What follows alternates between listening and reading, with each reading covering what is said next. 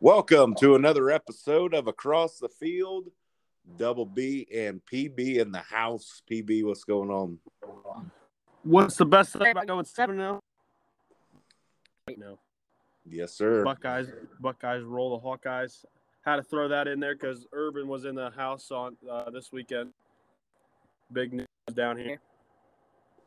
So, beautiful weekend. I don't know how gorgeous it was up in Northwest Ohio, but if it was anything half of what it was down here in Columbus, it was a heck of a weekend. Yeah, great weekend. Definitely not your typical Week 10 high school football weather. Was a little breezy and Paulding Friday night, but not too bad. So at least it wasn't 30 in the wind blowing. Exactly. Yeah, it was perfect on Saturday for the Buckeye game, and I was wearing shorts on Saturday evening. It was just so warm. Yeah, it was a great weekend. It was nice. Excuse me.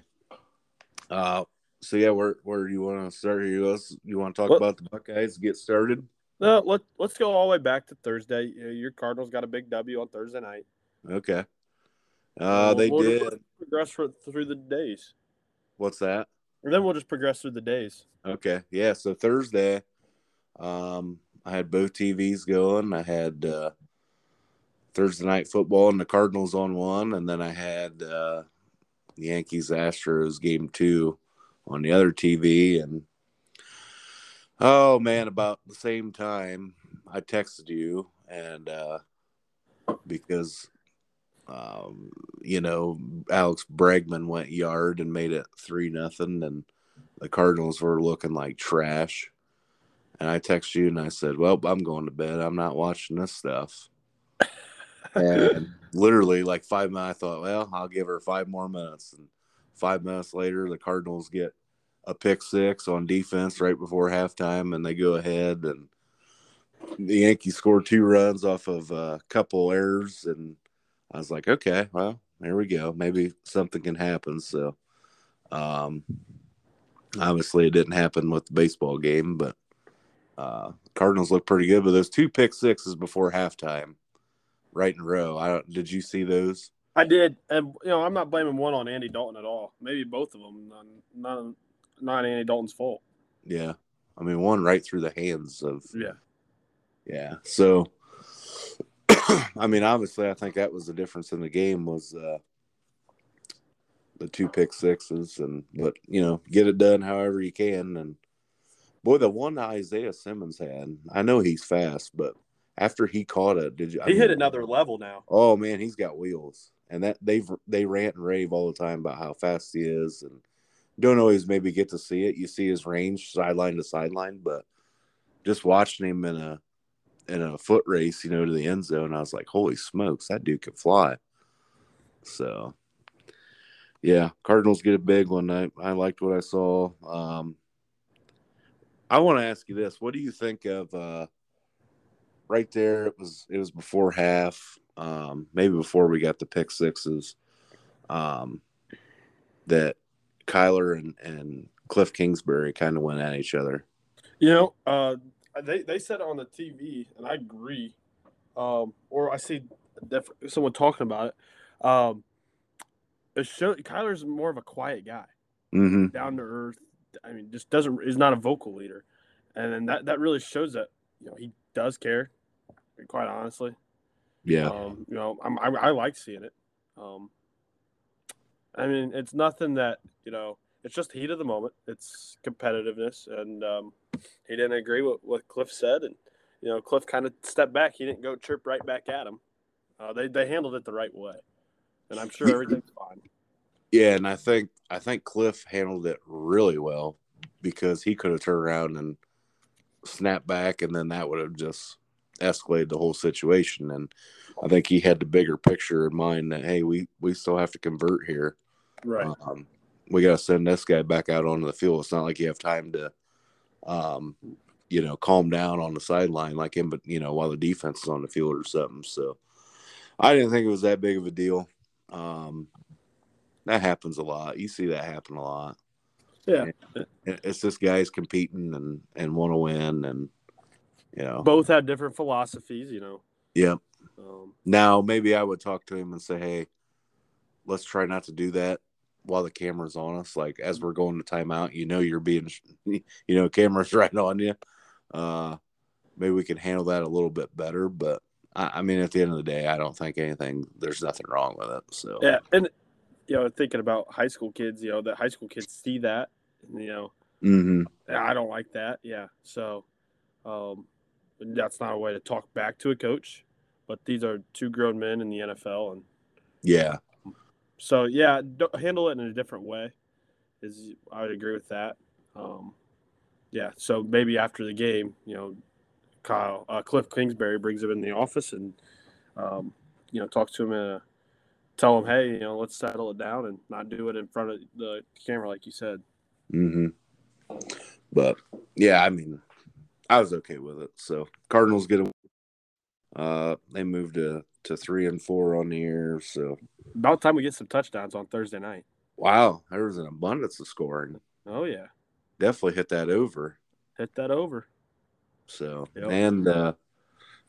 And obviously I picked the Cardinals and got a game up there in our pick 'em this week. So, yeah, I want to bring that up too. We had, counting us, we had 19 entries for the pick 'em this week. That's the largest we've had yet. Yeah, I felt like I sent you more emails than about picks that I've received. Yeah. So yeah, I had some different ones. We had more, but then we had some fall out from the week before. So, but still a really good number. So, and I'll tell you this: out of the 19, 11 got every high school game right on Friday night. Wow. Yeah. Yep. So I was one of them. There was good games Friday night. There was. So how are we going to do that for our viewers to hear about what games we're going to pick at the high school? Just pick now at playoff time. Pick the teams in our area that's still remaining.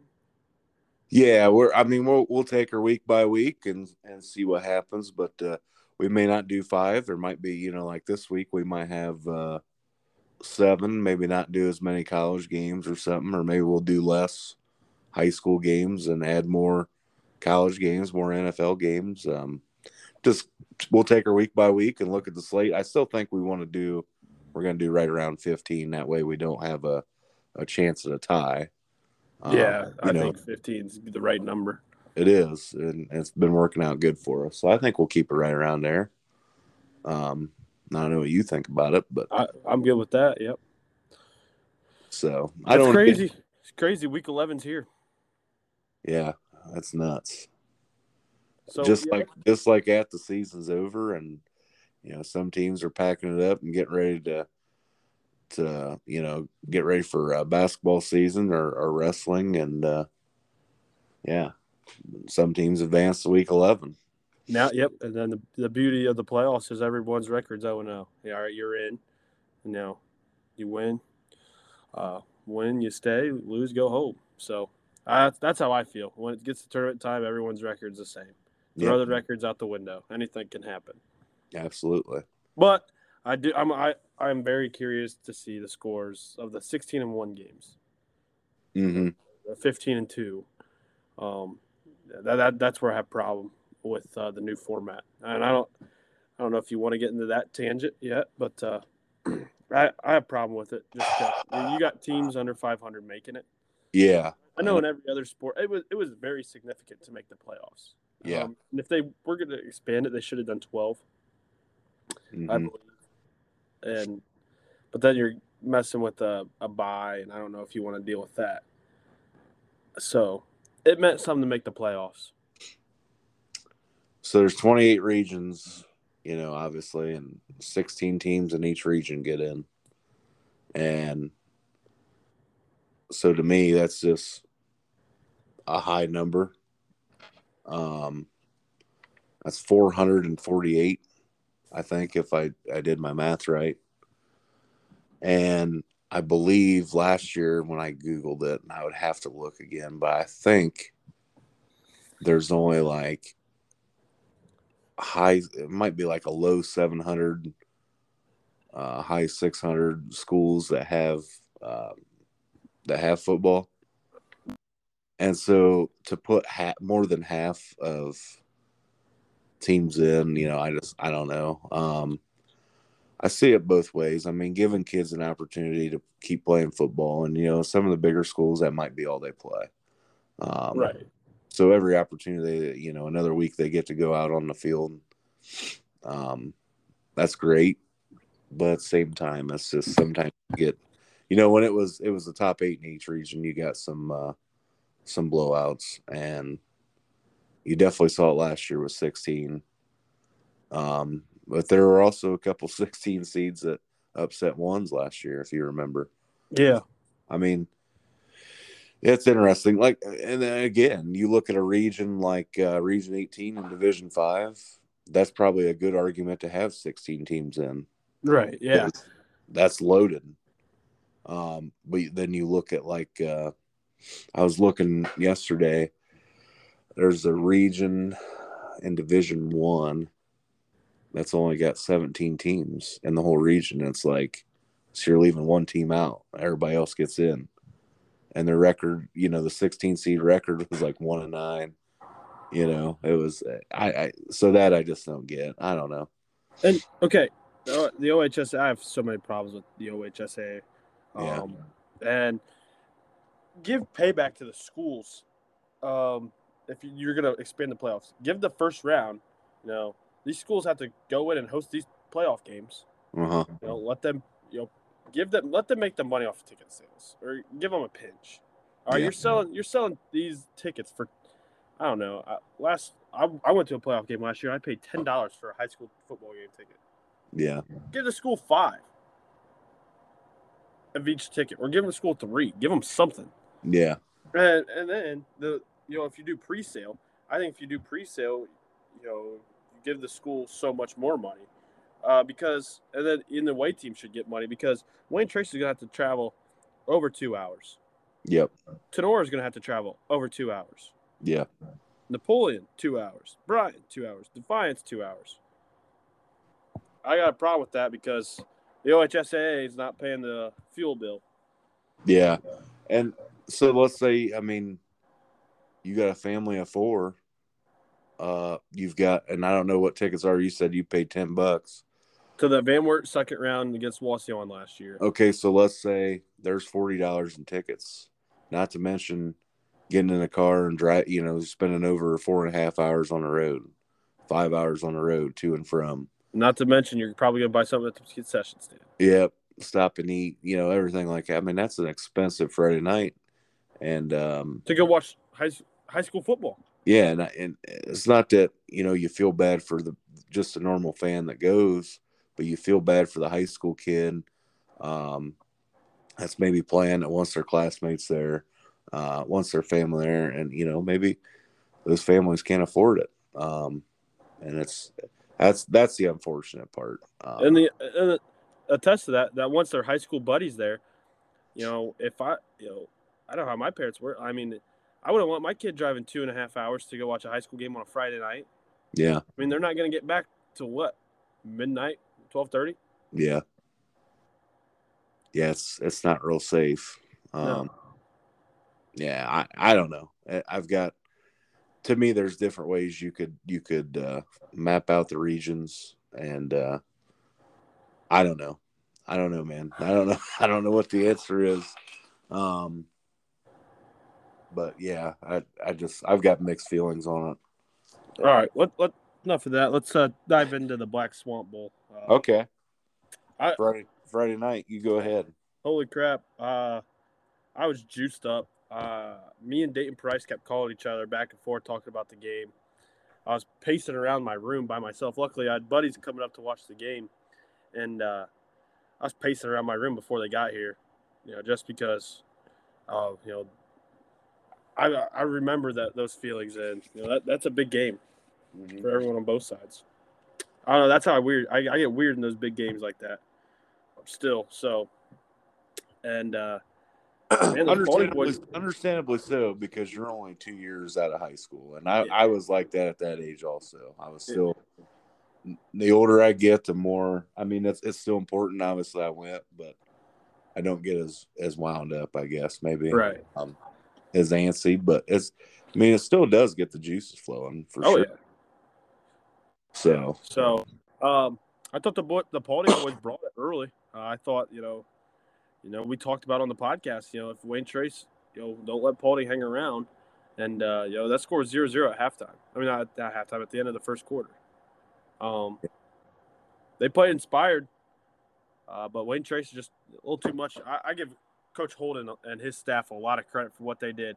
They recognize that Paulding really likes to bring pressure, and Kobe and Jack got to him, got to Kyle Ford at times. Kyle Stiller. Yes, to Kyle. Yeah. And Yeah. there was times where Coach Holden, they knew the blitz was coming, and late in that second half, late second quarter, they started hitting screens, and that's where they got choke plays. So, I give Coach Holden and his staff a lot of credit.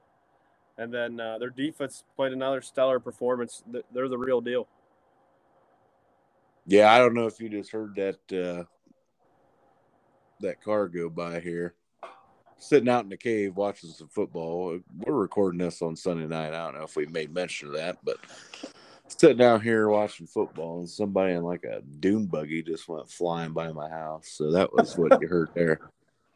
Caught me off guard a little bit. I turned around and looked, and I'm like, what in the world? Thought somebody had a lawnmower that was juiced up. How was the crowd, though, Friday night? Well, okay, so when I got there, I thought, man, there are a lot of cars here. And to be honest with you, I was a little shocked because it didn't feel like there was that many people there. But looking back on it, there was a good crowd for Week 10. I'll say that in a rivalry game. I think if it was, Week 1 like it was traditionally, obviously season's just getting started. There'd have been a bigger crowd, but there's a really good crowd. I mean, I've seen a lot worse crowds come Week 10. So yeah, and I didn't go last year. You were there last year. When they played. Not there last year. You were not there. Okay, I thought Nope. you were. That was a Week 9 matchup, right? And yeah, I think I don't know what I had going on, but I did watch it on my sports, and I thought, man, there is not. Again, it was okay crowd, but I thought this year was more. If I remember right, it was real crappy weather that night. Yeah. It was rainy. I think that's got something to do with it, obviously. But it was a pretty good crowd. The atmosphere was good. Did you get yourself some? Did you get yourself some Corey and Jeff's wings? I did not. Oh my goodness! I know. I missed out. As soon as I walked up, though, obviously you could smell them. And I was like, man, I should get some wings. And then I was like, nah, they had a pretty good line. And so I just went over and got myself a couple brats. I do love the brats, too. So got me a couple of those and didn't even get popcorn. I was a little disappointed in myself. Just settled with the 2 brats. And you and Ryan says it's the best popcorn around. I know. That's if I don't know if our listeners that have tried the wings at this Paulding football games, but they're stinking good. Yeah, I mean I missed out. I should have got some, but like I said, just got there a little later than I anticipated, and had some. I want to get my brats, get in a good spot, and all that stuff. Antwerp's got the fish. I think we're going to turn into having the wings. There you go. Now Wayne Trace needs a staple. And then everybody in the county would have a go-to meal. Go-to meal on Friday night. What do you think of the game now? The game itself, it was really good. Paulding really brought it, I thought. And, we talked to Coach Menzie the other night. I don't know if he mentioned it much on the air, but people that don't know, we talked to him for over an hour, and you probably only heard about a half hour of it, if I'm not mistaken, right, Peyton? Right. We talked to him for over an hour, and he said, I mean, Paulding did everything they said they were going. He said they were going to do. So they stuck to the game plan. They brought pressure. They got some good shots on Kyle, I thought. But I thought Wayne Trace did a pretty decent job of protecting him, keeping him upright. He extended some plays with his feet a little bit, I thought. And it was good on both sides. I thought it was pretty clean. It was hard hitting. Both teams laid the lumber a few times. I was really impressed with that. I haven't seen a high school game in a long time that kind of had some big shots like that. So it was good. It was a good game. Paulding hung right in there. I thought Paulding had the momentum in the first quarter, maybe even into the second. And Wayne Trace just kind of kept weathering the storm. They punched one in, and then you could tell it kind of flipped a little bit. So I think Wayne Trace's depth is, most teams have that one guy you could take away on the perimeter. mm-hmm. Wayne Trace, I don't know who you stop because they're all really consistent. You have Cale Winans, you have Dylan Hildebrand, you have Race Price, you have not to mention you have Beanie in the backfield. Oh wait, and we forgot about Cole Moorhead that used to tote the rock as the quarterback. Yeah, they're just so deep, and I mean, what seed did they end up getting? The 15. The 15. And I tell you what, if you're the 2 seed, I would not take that 15 beside their name lightly. They come up short against Edgerton. They come up short against Tenora. This team is a couple plays away from having a couple more wins on their resume. So, I was thinking the other night after the game, obviously the record's 5-5, but your biggest marginal loss was a 28-6 loss against Antwerp. A 10-0 team. Yeah. I mean 12-0 to Patrick Henry, 14-6 to Crestview. You go on a 1-point loss to Edgerton. 6-point loss, or was it 6-point loss to Tenora?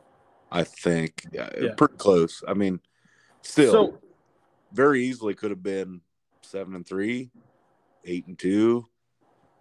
I mean, when you want to play your best ball, you want to play at the end of the season, and Wayne Trace is doing that. Yeah.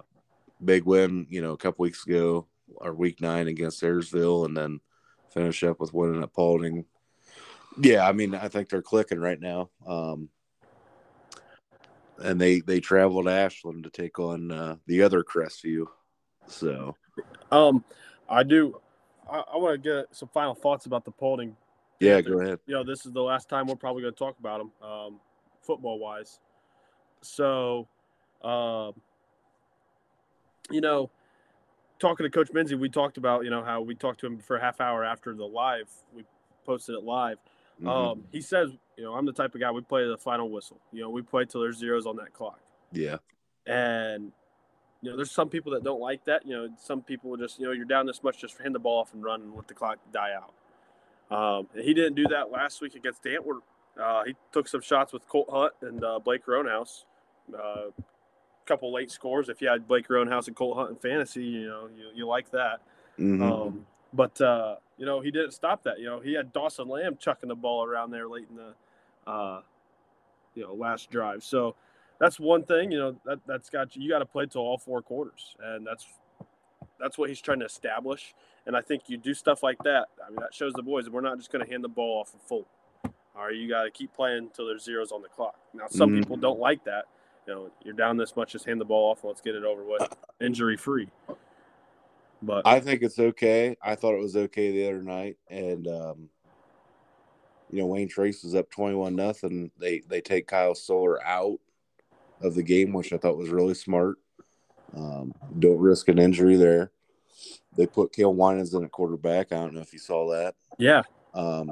He made some nice plays. And then, at first I kind of thought, why kick the field goal? But then I thought, you know what? That's not a bad move because you haven't kicked much all year. You've changed your kicker up a little bit. Now Cale's been the kicker the last couple weeks. You might need that come this Friday, or maybe the Friday after. You might need a field goal, and so I think that's all right. Game situation to throw that three up, or at least try it. You know what I mean? So, what did you think of that? Yeah, I thought, and what if you need that in the coming weeks? Yeah, You just never know. So that's how you build trust in the guys. Coach calls a field goal unit out. You don't have guys on the sidelines or guys, protecting for Kale to kick the field goal, wondering, Coach, is this the right decision? This pumps the belief in those boys as your kicking game as well. yeah. I mean, so then on the flip of that, I had no problem with Coach Menzie calling timeouts and trying to push the ball down the field and score at the end. I mean, he said that's what he does, and to me, I thought, well, why not? Wayne Trace just kind of played it out and kicked a field goal, so why not try to go score? I mean, I had no problem with it either way. I know he brought it up last week that some people were upset he did it over in Antwerp, but you know what? It is what it is. Yeah, and these boys. Here's my philosophy: is these boys practice. You ask a lot of them before a game, the whole week leading up to a game. Now, why wouldn't you finish the game? You did all that work and prep. You play the full game. You play to that. The final zeros. Mm-hmm. Yeah. So. But yeah, again, thought it was a good game. I thought everybody, kept their emotions in check for the most part. There were a couple, especially early, it got a little chippy, I thought, but I expect that. That's to be expected, yeah. But I thought, both teams respect the heck out of each other, and at the end of the day, they shook hands and went about their business. So, and I'm sure, we talked about the friendly rivalry. I think the rivalry has changed in ways that, kids, okay, you want to beat the crap out of them when you're playing them. mm-hmm. Okay, but come next week, you assume there's some Paulding kids that are gonna, want Wayne Trace to do well. They're in your conference, they're in your county, and we got Vantage kids going to school with them at Vantage, so they're best friends over there. So that's to be expected. Yeah, and with the, with social media now, more of them for sure. And that's what makes the rivalry unique. You want to beat the crap out of them, but at the end of the day, some of my best friends are from Wayne Trace. So, mm-hmm. Yep, I mean, totally get it. That's a good point. Let's move on. Let's talk about some other games Friday night. Obviously, Ayersville got a win. Sonora gets a win, and Antwerp finishes 10-0. Beat Edgerton 39-0, I believe. Is that what I saw? Yeah, and I heard Corey Everett's got hurt. So did he? Yeah, so he got hurt early, which we talk about Edgerton. The first person you bring up is Corey Everett. So you hope that he's back for the playoffs this week. That you don't want to see that in Week 10. No, especially a senior, and your season's still going on, and that's tough. That's a tough situation there. But congrats to Antwerp. Yeah, on the flip, that was what I was going to say. On the flip side, congratulations to Antwerp finishing 10-0 and finishing off their schedule, and here they go, ready for the playoffs. And that's no easy place to play, and you go, you shut them out 39-0. I know, injuries, Corey being out, that probably did play some factor into it, but still going over to Edgerton's tough, no matter what. So. Mm-hmm. Another game that I kept my eye on Friday night, and I don't know if you kept your eye on it because you were at the game, but I had a lot of free time. The Patrick Henry Patriots. Yes. I told you on a couple podcasts ago, Patrick Henry always beats a team. You just can't take him lightly. You did. And I was over watching your sister's volleyball game over at Ottoville a few weeks ago. And I told your dad that same thing. I said, I think Peyton's right. I think he's onto something. I think they get one of these. And he's like, I don't know. And Yeah, they got her done. And it started with the Week 9 win, the way they put it to Delta. Yeah. Delta's not a bad team either. PH, Coach I, they just keep doing what they do over there. Here they come with all the momentum, baby. All they go, yep. And yeah, that's a team you can't overlook. And if you're in the playoffs, I can't remember what seed they got, but yep. Yeah, so again, we're recording this Sunday night. I'll be honest with you, I've looked at some of the regions. I can't remember the exact seeds. I've seen so many brackets. Yeah. In the past 24 hours, I can't remember them all. Mm-hmm. And this episode isn't going to air until tomorrow, and because we're going to have, I'll go ahead and say it, Peyton. We want to announce it. Go ahead. We're going to have Shawn Gerber on tomorrow evening, Monday evening, and we're going to break down about 6 different regions between Division 4 and Division 7. So we'll definitely break some more of that down and look at, go more in depth of each region and some teams in our area as the playoffs get started. So yeah, Shawn's going to drop some nuggets, and he always does and studies that stuff. So yep.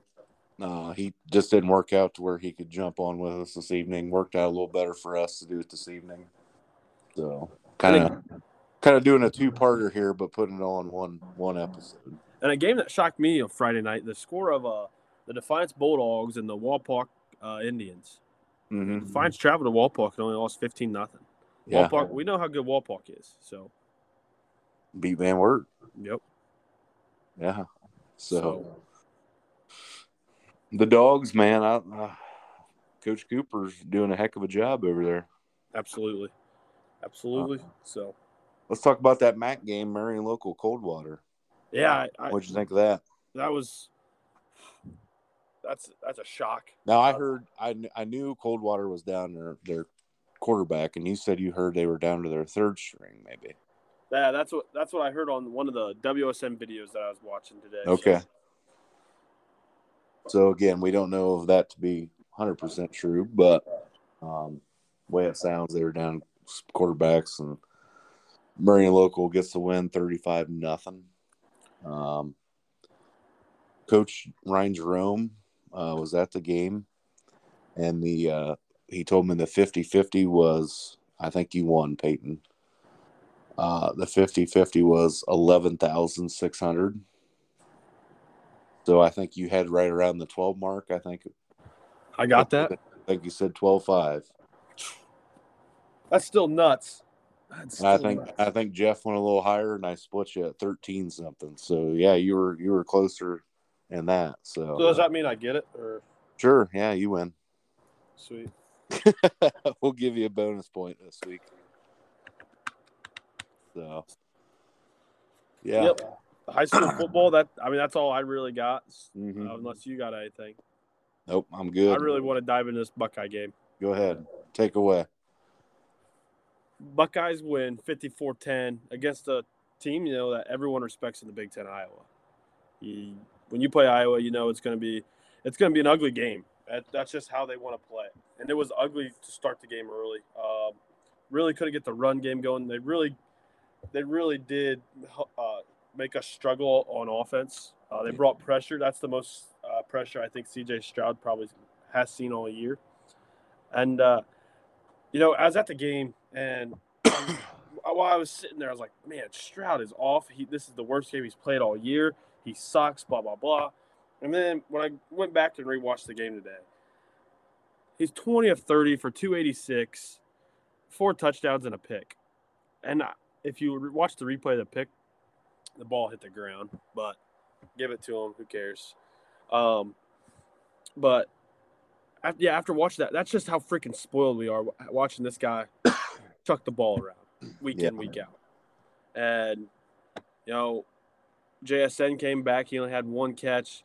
I think he was on a pitch count, Ryan Day said. So, well, to follow that up, I don't know if you saw it from where you were sitting, but we targeted him on that. I think it was there in the It was on the second quarter. He was running like a slot corner. Yeah, route. and he to me on TV it looked like he came up favoring that hamstring a little bit. Yeah, I just don't know how healthy he is, but Marvin Harrison's a freak. Yeah. And then you also got Maserati Mitch gets a touchdown. So absolutely. Ohio State covers and they hit the over themselves. So we can really sit back and say, man, we suck today. Mm-hmm. But at the end of the day, you go back and you look at that score and know the opponent you played across the field, and you see that it was the Iowa Hawkeyes, and you beat them 54-10. That's the most points Iowa has given up in a Kirk Ferentz on a Kirk Ferentz team. He's been there for 25 years. Yeah. That's impressive. So, want to clean up. I know we talked about it. You want to come out of the bye looking a little more crisp, but oh well. I think you set the groundwork the way you came out in that second half to go put it to the Nittany Lions next Saturday on Big Noon. Yep. I thought kind of the same thing. I thought coming out of the bye week we'd be maybe a little sharper, but we talked about this off the air before we came on today, this evening. I think you get a little bit of both that. I think it's a chance to clean things up, but at the same time, I think just getting back in the game rhythm, having a week off, sometimes it isn't as sharp as what you want it to be, maybe. So, you could spin that either way. Bottom line is, it was a little lethargic the first half. I was a little disappointed in the lack of the run game. I didn't feel like we tried to run enough. And then we did run it. It was just mediocre at best. In the first half, I'm talking. Second half, it got better. I don't know. It's just, again, I don't know. Another team you're probably better than, and their offense isn't good, and so maybe that has something to do with it. I don't know, but you get to win 54-10, and we're sitting here, splitting hairs trying to figure out what's going wrong. Nitpicking.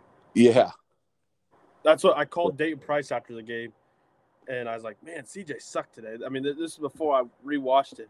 He goes, "You're a spoiled Ohio State fan. We won by 44. Shut up." He's got a point. Yeah, I know. He's got a point. So, I still think it's the battle between him and Hendon Hooker to win the Heisman. So, yep.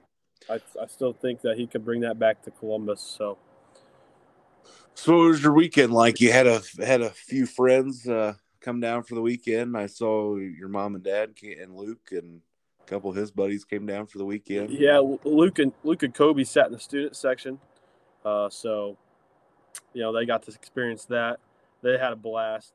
Went to tailgate with Colby again. So shout out to Cheese to setting that up again. Mom and Dad came down. So yeah, it was an awesome weekend. It was a blast. We had fun. So how to take a nap? I'll be honest. My first alarm went off at 5:30 in the morning Saturday. I was out of the shower by 6 and ready to go. So that's the bad part about these nooners. That's an early morning. Yeah. So you went back and got a nap? I absolutely after the game about 3:30 went back here and dozed off watching the UCLA Oregon game. Okay. So enjoy these. We're just trying to enjoy these Saturdays. What we have left. It's hard to believe me and my buddies were talking. We got 2 more left after, yesterday. Mm-hmm. Yesterday came and gone. So that's all we got. 2 more left. Yep. So did you spend time with the fam, or did they kind of split after the game was over? Well, no, we they came to Colby's tailgate before the game. Yeah. Got to spend time with them, and then after the game, we helped help Colby with the tents and everything, and they came back to my dorm. Luke and Kobe wanted to see the dorm, and Luke says, "You pay how much to live here?" You know how Luke is. He likes his big. Want to share it with anybody, and Yeah. you pay how much to live here? I'm just going to live at home. Of course you will, Luke. His mom waits on you hand and foot. Oh boy, here we go. So, yep, they got to come, and then that's when they got out. They asked me if I want to go eat supper with them, and I was just really wanting a nap at that point. Nothing wrong with that. I'll be honest with you. Watched the Buckeye game and then had the last wedding of these 3 in a row here. So, got around for the wedding. It started at 4:30. So basically after the Buckeye game, I was in the shower getting dressed, ready to roll. So, had a great time. It was a great evening. Good. Great friends. Yeah, I mean, catching up with people. Got to talk to BFK. BFK, give a shout out to BFK. The Wayne Trace, Matt Combs. In the same building in one night. Oh man. So yeah, it was a good time. And then, ended a little earlier, so hit a bar afterwards and spent a lot of time with Dave. And oh man, Davidson. Oh man, he's the life of the party, man. He might be the goofiest guy. It was on another level for sure. But man, we had a great time. It was awesome. It was a lot of fun. Congratulations to Lindsay and her. I don't know who she got married to, but Jake, Lindsay and Jake Seacander is their last name. Okay. Yeah, congratulations to them. It was great. It was fun and beautiful venue. It was up in Fort Wayne off of Carroll Road and kind of North Fort Wayne, Huntertown area. So beautiful venue. Was Matt Combs getting down on the dance floor? Oh yeah. Boy. We were out there shaking our tail feather. He went all night. He kept saying, "I just want to hear some Nelly. I want to hear some Nelly." And there towards Nelly. Oh yeah, he's a Nelly guy. He likes Nelly. 57-year-old Matt Combs loves Nelly. I think 57-year-old Matt Combs straight out of Texas. Yeah, he likes Nelly. Nelly's one of those artists that's just like generational, though. I think. I mean, what did he say about his daughter getting married on the day that the Buckeyes play? So originally this was supposed to be our bye week, right? Okay. We were initially like a year or so ago. This was supposed to be our bye week, and he told her, he said, "You better get married on the bye week." And so I think she had every intention of doing that, and then when they kind of redid the schedule, it was supposed to be flipped. We were supposed to play Iowa last week, bye week this week, I think is how it was. But anyway, this ended up not being the bye week. And so I remember when I got the invitation back in July or August, whatever it was, I looked to see who we played, and I was like, we play Iowa, because he had told me the whole time it's our bye week. And so I texted him, like, clear back in, and I was like, hey, we play Iowa that day. And he's like, no. And he's like, by God, you're right. And he was upset. So then after that, he's like, well, I just hope we play a noon game. That way I can catch some of it. So at least that paid off for him. So it ended up working out. He didn't mind it. Not meaning to change the subject but on Friday night, we went to a couple bars, and I tell you what, there's a couple groups of Iowa fans, and I have a great amount of respect for the program of Iowa.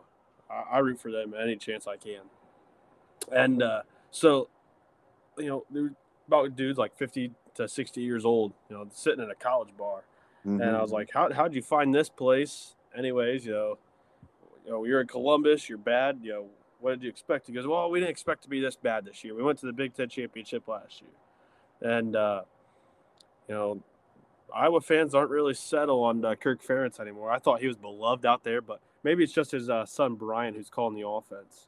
That they're going after his head. But I've heard that. I've heard they're starting to get a little getting a little impatient, if you will, even though he's been there 25 years. But I think they're more impatient with the son. And Coach Jerome and I were talking yesterday, and he said, I think the only way he's not going to fire his son. So the only way you get rid of him is if you get rid of both of them. And maybe that's where it's coming from. Right. That's a good point. Yeah. So but those fans might be the nicest fans in the world. They were super nice. Mm-hmm. Oh, this place is awesome. It's clean. So yeah, it was. I love talking to other fans, talking about because we're a staple program. It's championship or bust every year. So how do they see success? That was my first question I asked him. What did they say? Beat Wisconsin, beat Minnesota first of all, and then win in the West, and then getting the opportunity to play in a big bowl game, a New Year's Six, or a bigger one like the Citrus Bowl. So that's how they see success. Way different than what we see it. Yeah, man, I just don't know. I don't know if I could ever. It'd be hard to. That's what I always try to, because he was saying, he goes, our pro team's in Iowa. Oh wait, we don't have one. It's Iowa. The state shuts down for Iowa Hawkeye football. And I was like, well, the Buckeyes trumped the state of Ohio. I think in front of Cleveland or Cincinnati Bengals. I think it's Ohio State football, and then for sure. So other places where there is pros, I don't think you could say the same. But maybe not. Like Minnesota, I think the Vikings trump. Yeah, I agree. Yep. That's my Buckeye rant for the day. I don't know if you had anything other. Nope, that's it. And other than other college football, I just didn't catch much because it was this. I was checking on my phone and stuff like that, but it was we were there to have a good time, and we did, and kept checking the Yankee score, and it was 2-0, and all of a sudden I checked again, and it's 5-0, and so glad I wasn't watching that live because I'd have just been ticked. So Syracuse and Clemson, though, that game, we kept checking our phones in the stadium for that one. Yeah. DJU gets sat down, so. Yeah, and again, another good game. I really thought Syracuse was going to pull that out, but I've seen that story too many times to believe they were going to pull it out. That Clemson plays a team close, ends up winning late. So what we were talking to Jeff last week on the pod, how does Penn State see that Will Levis is at Kentucky? And like Jeff said, you devote so much into a guy, it's hard to yank him. That take courage from Dabo it took a lot to probably yank DJU. Yeah. So. Yep. I don't know. I don't know, man. But so as far as the rest of them, you said you caught you a little nap. Did you catch anything late or? Yeah, just really the UCLA Oregon game a little bit, and my college picks were awful. So the scores. So let's go ahead and just apologize to our listeners. We kind of dropped the ball this week on college football. Yeah, you're in the stadium. You're worried about one team. You really only get to see one team or two teams on the field. I was really busy, so I'll be honest with you, I ain't got really much to comment on because I don't really know what happened. I saw scores, but I can't tell you what happened. Right. So yeah, I can't go in depth. So we're not going to spend much more time on it. To tell you the truth. Nope. Moving on to the NFL today. What surprised you today? I wasn't that invested today because the Bears didn't play. I was more invested in my fantasy team. The Bengals started out quick. They did. The Buccaneers loss. I didn't see that coming. And the thing that ticks me off the most is Dak came back. I've been starting Daniel Jones. Mm-hmm. And Dak came back, played okay. I mean, they won, so good for them, but not my fantasy. He only had one touchdown and only scored me like 12 points. While I have Daniel Jones sitting on my bench in a big game against Wendy Price this week in the Fantasy Football League. And Daniel Jones is sitting on my bench with 25 points. So that hurt. Mm. And then the Brownies find a way to lose again. Yeah, shocker. I think they got screwed. First of all, they did not jump to push them back. I don't know if you've seen that, but missed it. Yeah, I missed that. I had red zone on. I was bouncing all around, and then I'll be honest with you, I kind of fell asleep on the couch about 3:45, and I woke up and it was like 4:20, and I was like, "Welp, I just missed all the end of the games there." So the witching hour—that's the most important part. I know I fell asleep right in the middle of it. The Jets don't look now, people. They're 5-2. They're 5-2. 4-0 on the road. Yep. That looked pretty Jets. good. Looked pretty good, but I know you and I talked last week. We both got Breece Hall, and I'm kind of holding my breath a little bit here. Oh, man. But that just shows you how good, if you draft well, you can build from the draft. Mm-hmm.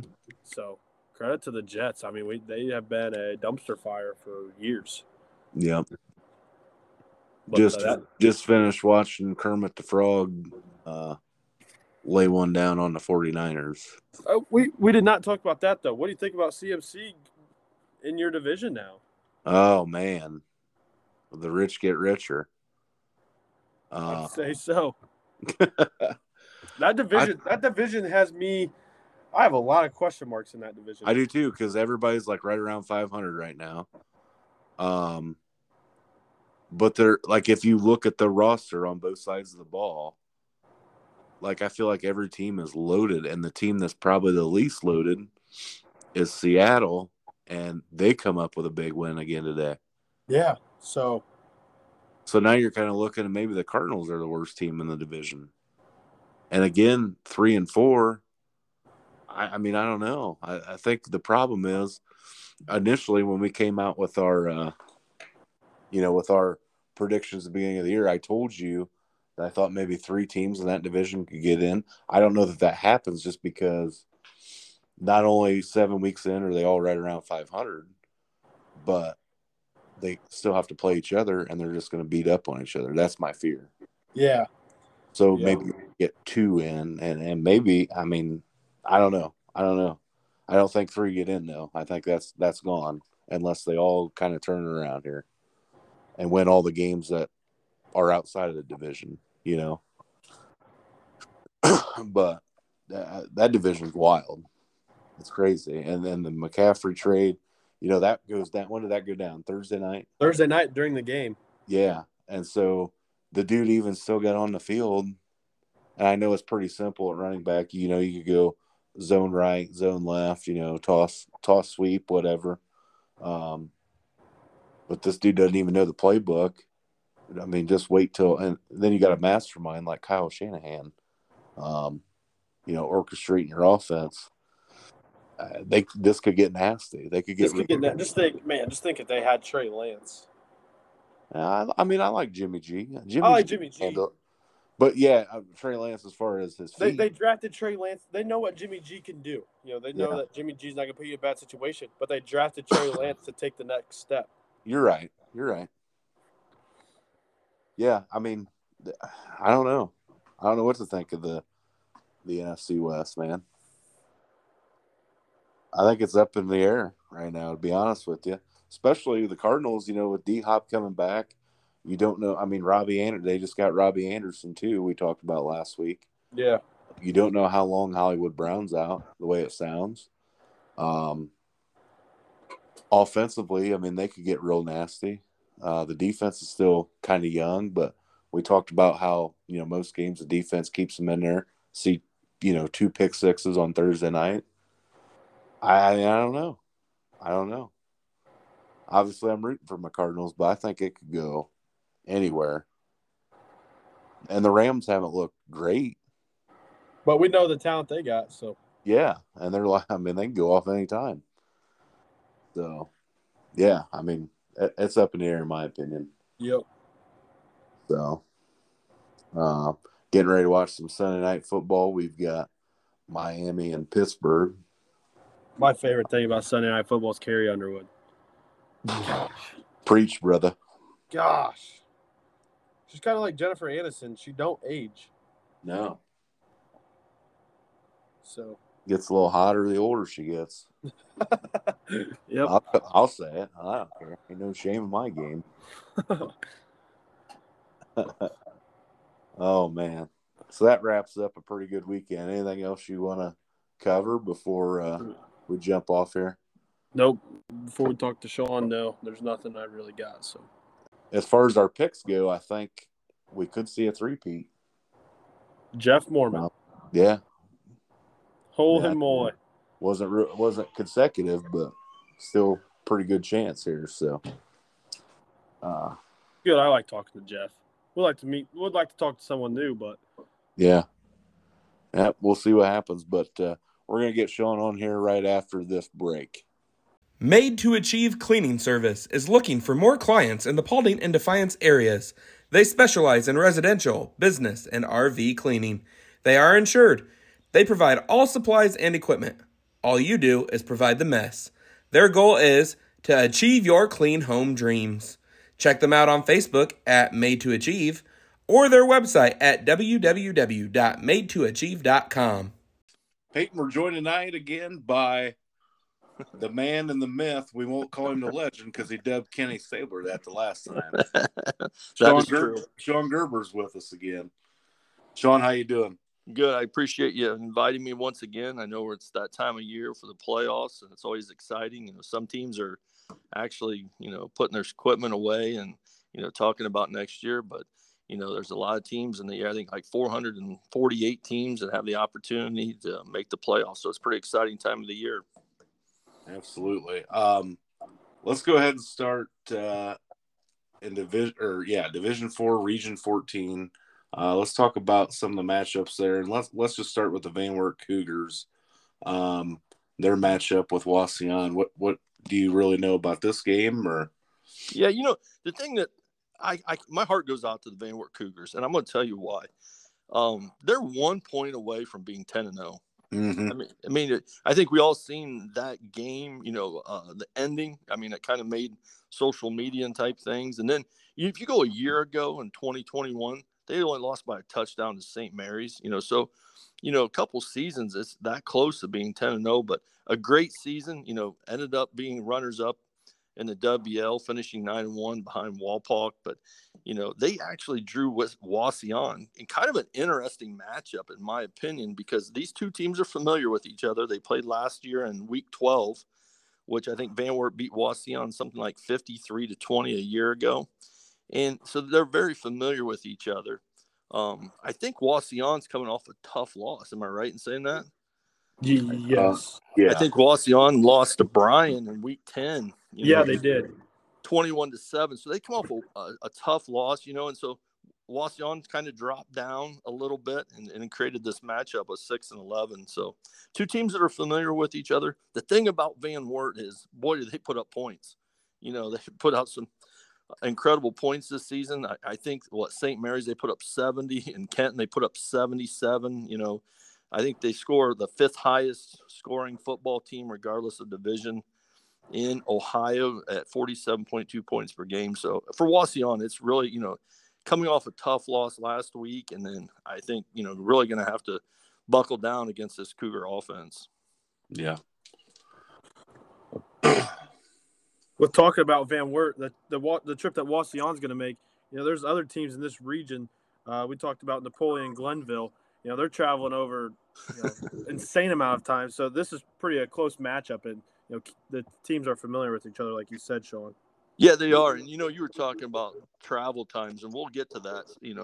We were talking just a little bit before we went on, and I don't understand these regions, some of these travels that, these regions have gotten so large, as you just mentioned. I was reading somewhere where Defiance and was going to Cloverleaf. That's like 2 hours and 45 minutes. And, I had to look up Ashland Crestview, with Wayne Trace, and we'll talk about that as well. And that's over 2-hour drive. So there's a lot of drives and a lot of teams that, it's kind of out of our coverage area. So it makes it very difficult to kind of talk about and type things. But, the Cougars, as you mentioned, Wauseon, very familiar with each other. And that travel, is not as far for Wauseon to Van Wert. But, the thing is, I think for Wauseon, they're really going to have to get off to a good start in that football game, and try to, get up on Van Wert, try to make them play from behind a little bit. But, stopping that Van Wert offense with Pratt, he's just been outstanding this year. Yeah. Real quick, though, just looking here, we talked, you got Napoleon, the 16 seed, Wow. going to Glenville, the 1. You've got Bryan, the 13 seed, going to Elyria Catholic. So, yeah, I mean, those are some big travel times. So yeah, and you mentioned Bryan. I know Bryan's kind of a hot team. They won 3 straight, and we just mentioned Bryan beating Wauseon in week 10, 21-7. But as a team that I've been really impressed with Bryan, because they kind of started out, they lost to Archbold and Delta kind of middle in the season, but then they came on strong, beating Evergreen, Swanton, and Wauseon in weeks 8, 9, and 10. So they, by doing so, they played themselves to be a 13 seed.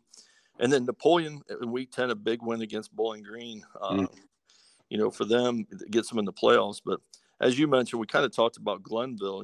Glenville's made the news because Ted Ginn Sr., they kind of got put on probation for, I think, about 3 years. But this Glenville team, I'm kind of curious about, because when you look at their numbers, I mean, they only give up 35 points all season, in the last 6 games. I think they shut out every team in their conference, 6 consecutive shutouts. So when you look at their numbers, they're 9-0.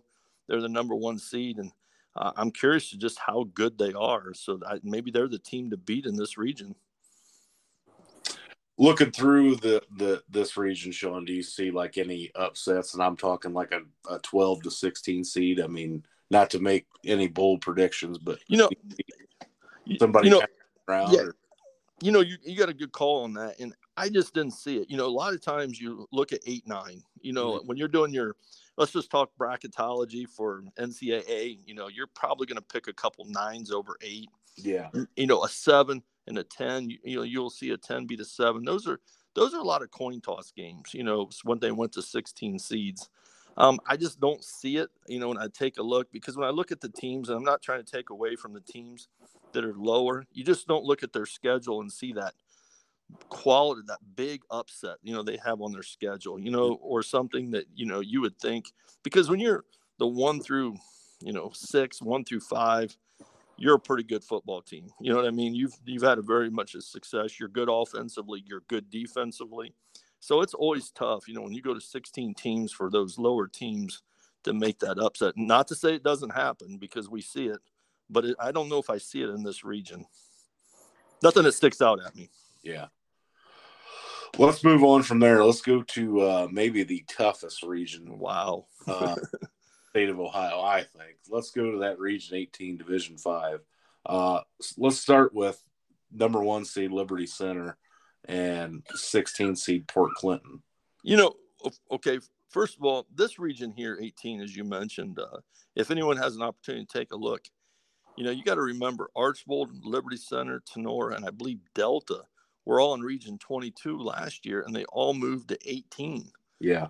And then, you had Coldwater move into this as well. And this region just, in my opinion, is one of the toughest, as you mentioned. You have I think a 6-4 team. I think the only 6-4 team in the state of Ohio didn't make the playoffs, and Otsego, and they were in 17th position. And I think that's just to show how tough this region is. But I think you hadn't seen Liberty Center play this year, didn't you? I did, yeah. I watched them against Archbold. And, when you look at Liberty Center, and you probably, whether you agree with me, I think they've only given up like 61 points all season. And I was looking at their schedule one day, and they had 4 shutouts. But when you look at the shutouts, like Tenora, Archbold, Otsego, and I know the Archbold game was the game you went to. So, that's pretty impressive when you can play that type of schedule and you have 4 shutouts against some quality opponents.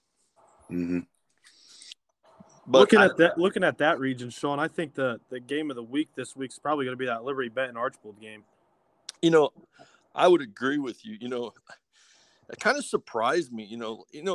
Week 10, we're sitting there and scores are coming in and we're taking a look, and I just thought there was a lot of games that a lot of quality teams playing rivals. But I was surprised that Patrick Henry beat Archbold 20-14. I thought that was a little surprising to me. I'm not taking away from Patrick Henry at all. They got a great team. But that was a big win for Patrick Henry. But, made me wonder, dropped Archbold down to 8th, as you mentioned, now playing Liberty Benton. So that's a good matchup, I believe. How's Archbold going to recover? How are they going to come back from that loss in week 10? And, you always want to win week 10, have that momentum going into the playoffs. You don't want to have a kind of a question mark as you're entering. And then kind of like looking ahead, Shawn, like if they get past the Eagles, we get a Liberty Center Archbold matchup round 2, and we know how that rivalry could shift any way. Archbold was supposed to win that game last year in the playoffs, and LC walked it off on a field goal. So, and you're right on that. It's always interesting when those two, get together. As you mentioned, I think that was 3-point difference. It was like 38-35. It was kind of a high scoring game, and it was a tough loss for Archbold. And then I believe then Liberty Center lost the next week against Cary, who ended up being the state champion in that division. But yeah, you're right. That'd be a really interesting matchup. It would be one I think people would look forward to, and it would be a great game because for us it's not the drive, and we could be able to go watch. So I think that would be a great matchup, as you mentioned. Mm-hmm. Let's go back to Otsego. Look at their schedule and look at those 4 losses. You mentioned the 6-4, getting left out as a 17. I'm going to throw this out there to you. Do you think like strength of schedule should be a factor in these computer points somehow? Boy, not to put you on the spot here. I don't. It's kind of interesting because this is kind of the thing. This is our second year, and I tend to just, when we sit here and talk, I actually just look at the last 2 years, because in 2020 was the COVID year and everybody made the playoffs, and that was a tough year because, if I was to talk to Peyton and we were to talk about that year, I think their team Paulding, had they played a regular schedule and it would have been they would have had more wins, in my opinion. So I kind of don't look at that year 2020. I just look at the last 2 years. And then when I look at the last 2 years, you remember when the playoffs previously, you had to win 7 or 8 games to have a chance to make the playoffs. So strength of schedule, your non-league played a factor. Yeah. Well, then, with them taking 16 teams, we kind of thought, well, maybe people would just be worried about the win and maybe not play the tough schedule, the non-league games, type things. So it just shows you that a 6 win could possibly not allow you in the playoffs. But then the flip side of that is you look at someone like St. Henry in Division 7, they only had 2 wins and they made the playoffs. So I don't know yet with that strength of schedule. I think a lot of it just depends on the region you're in. And it just so happened this region was loaded. It's unfortunate, though. I mean, because you look at Otsego's losses, it's 9-0 to Liberty Center, 21-7 to Elmwood, 28-26 to Genoa, and then 42-7 week 10 here to Eastwood. And that's, to me, that I don't know what happened there week 10. Obviously, Eastwood's a good team, but right, all those other games, you're right in there. So, but the other thing I look at sometimes, and maybe it gets overrated. You talk about a quality win. And when you look at their schedule and you look at their games, they're probably looking at that. I think it was the Genoa game that you just mentioned. Yeah, Genoa was about 6-4 and they lost by 2. A game they probably needed to win. Yeah. You definitely anymore got to, you got to have that one signature win, I think, to put you up to ensure that you get in the playoffs, because the second level points are so huge. Yeah. Shawn, my last question about Division 5, Region 18, a team that you've seen many times this year, the Tenora Rams. They're coming in winning 3 straight, and that's kind of that 10 seed that can upset that 1 seed.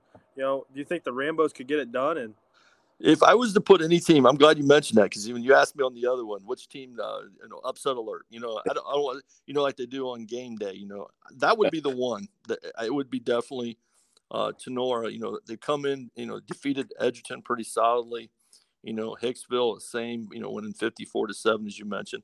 That would probably be my upset in this region, the 10 beating the 7. And I don't know Highland very well. I'm not trying to disrespect them in any way, but that would be my upset alert is Tenora beating Highland, a 10 beating a 7. Just because the other thing with Tenora, they're so battle tested. They've been in the playoffs, so many years.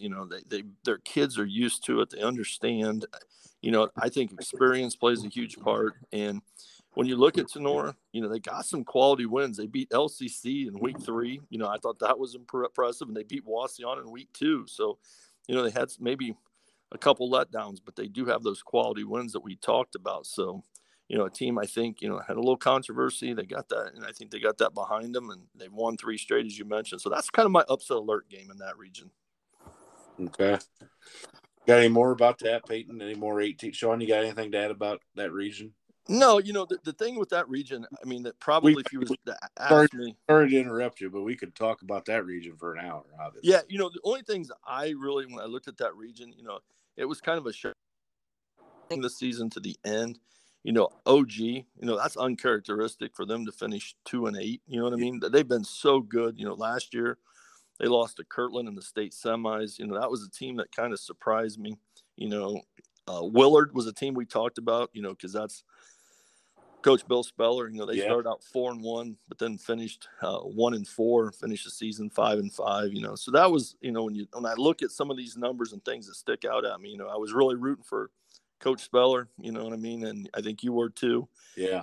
And just maybe had one game that was a tough loss. I think, again, you were talking about Otsego at 6-4. They finished 5-5. One more game, victory could have bolstered them up into that top 16 as well. So, and the thing about Otsego, I think they were the number 1 seed in this region a year ago. So, kind of tough this year to miss it. So, but I think Liberty Center by far, is probably all just because their defense, we were talking about just giving up 61 points all season. They just seem to have got things going this year. So it's definitely going to be a tough region. I think last year, Versailles was the Division 5 champ last season. So I think they're 6th this year. So it'll be interesting to see, who comes out on top in this, not only this region, but also this division.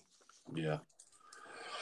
Let's move on to Region 22 and Division 6. You've got teams in our area, but let's just talk real quick. We've got Columbus Grove, Ottawa Hills, a little bit in our region, Patrick Henry, and Wayne Trace down there at 15. Let's go ahead and talk about that one. What game really jumps out at you here in this region, Shawn? This is a region that if you was to say again, I think Patrick Henry, that would be a 10 over a 7. That would be an upset alert just because Patrick Henry's, we just talked about, coming off a big win, so I'm looking at that one over a 7. Ottawa Hills, that would be a game I would put on, upset alert. I don't know. What do you guys think? Is that something you think? I would agree with that, especially with Coach Inselman and what he does there. So that would be the one that jumps out at me, coming off a big win. Patrick Henry's come off actually 2 big wins. They beat Delta in week 9 and Archbold in week 10. That would be a 10 beating a 7. That would be my upset alert. When you look at this region, and that's what I was sharing with you earlier, Archbold, Liberty Center, and Tenora, some of those teams that have been in this region for years, moved up. So, but Cary, wow, what have they been doing? The last few years is just phenomenal. You know what I mean? Yeah. They were state champs last year. They won this division. They won Division 6. I believe they beat Coldwater something like 26-14. But Cary's been on a roll. Last 3 years, it's been incredible. I think they're like 22-1 over the last 2 seasons or something like that. Some ridiculous record. So they've just been playing very, very well. So I think Cary's probably the favorite in this region. And I would probably, my upset alert would probably be Patrick Henry over out of Ottawa Hills. It's just so hard. When you look at teams that are, 10-0, 9-1, 8-2, it's just tough, for a lower seed team to upset one of these. But it's not. The thing is, it's possible. And Wayne Trace is one of those, as a 15, you're probably going to ask me about, Wayne Trace is a team playing well as a 15. They've won their last 3 as well. Signature win over Ayersville in week 9.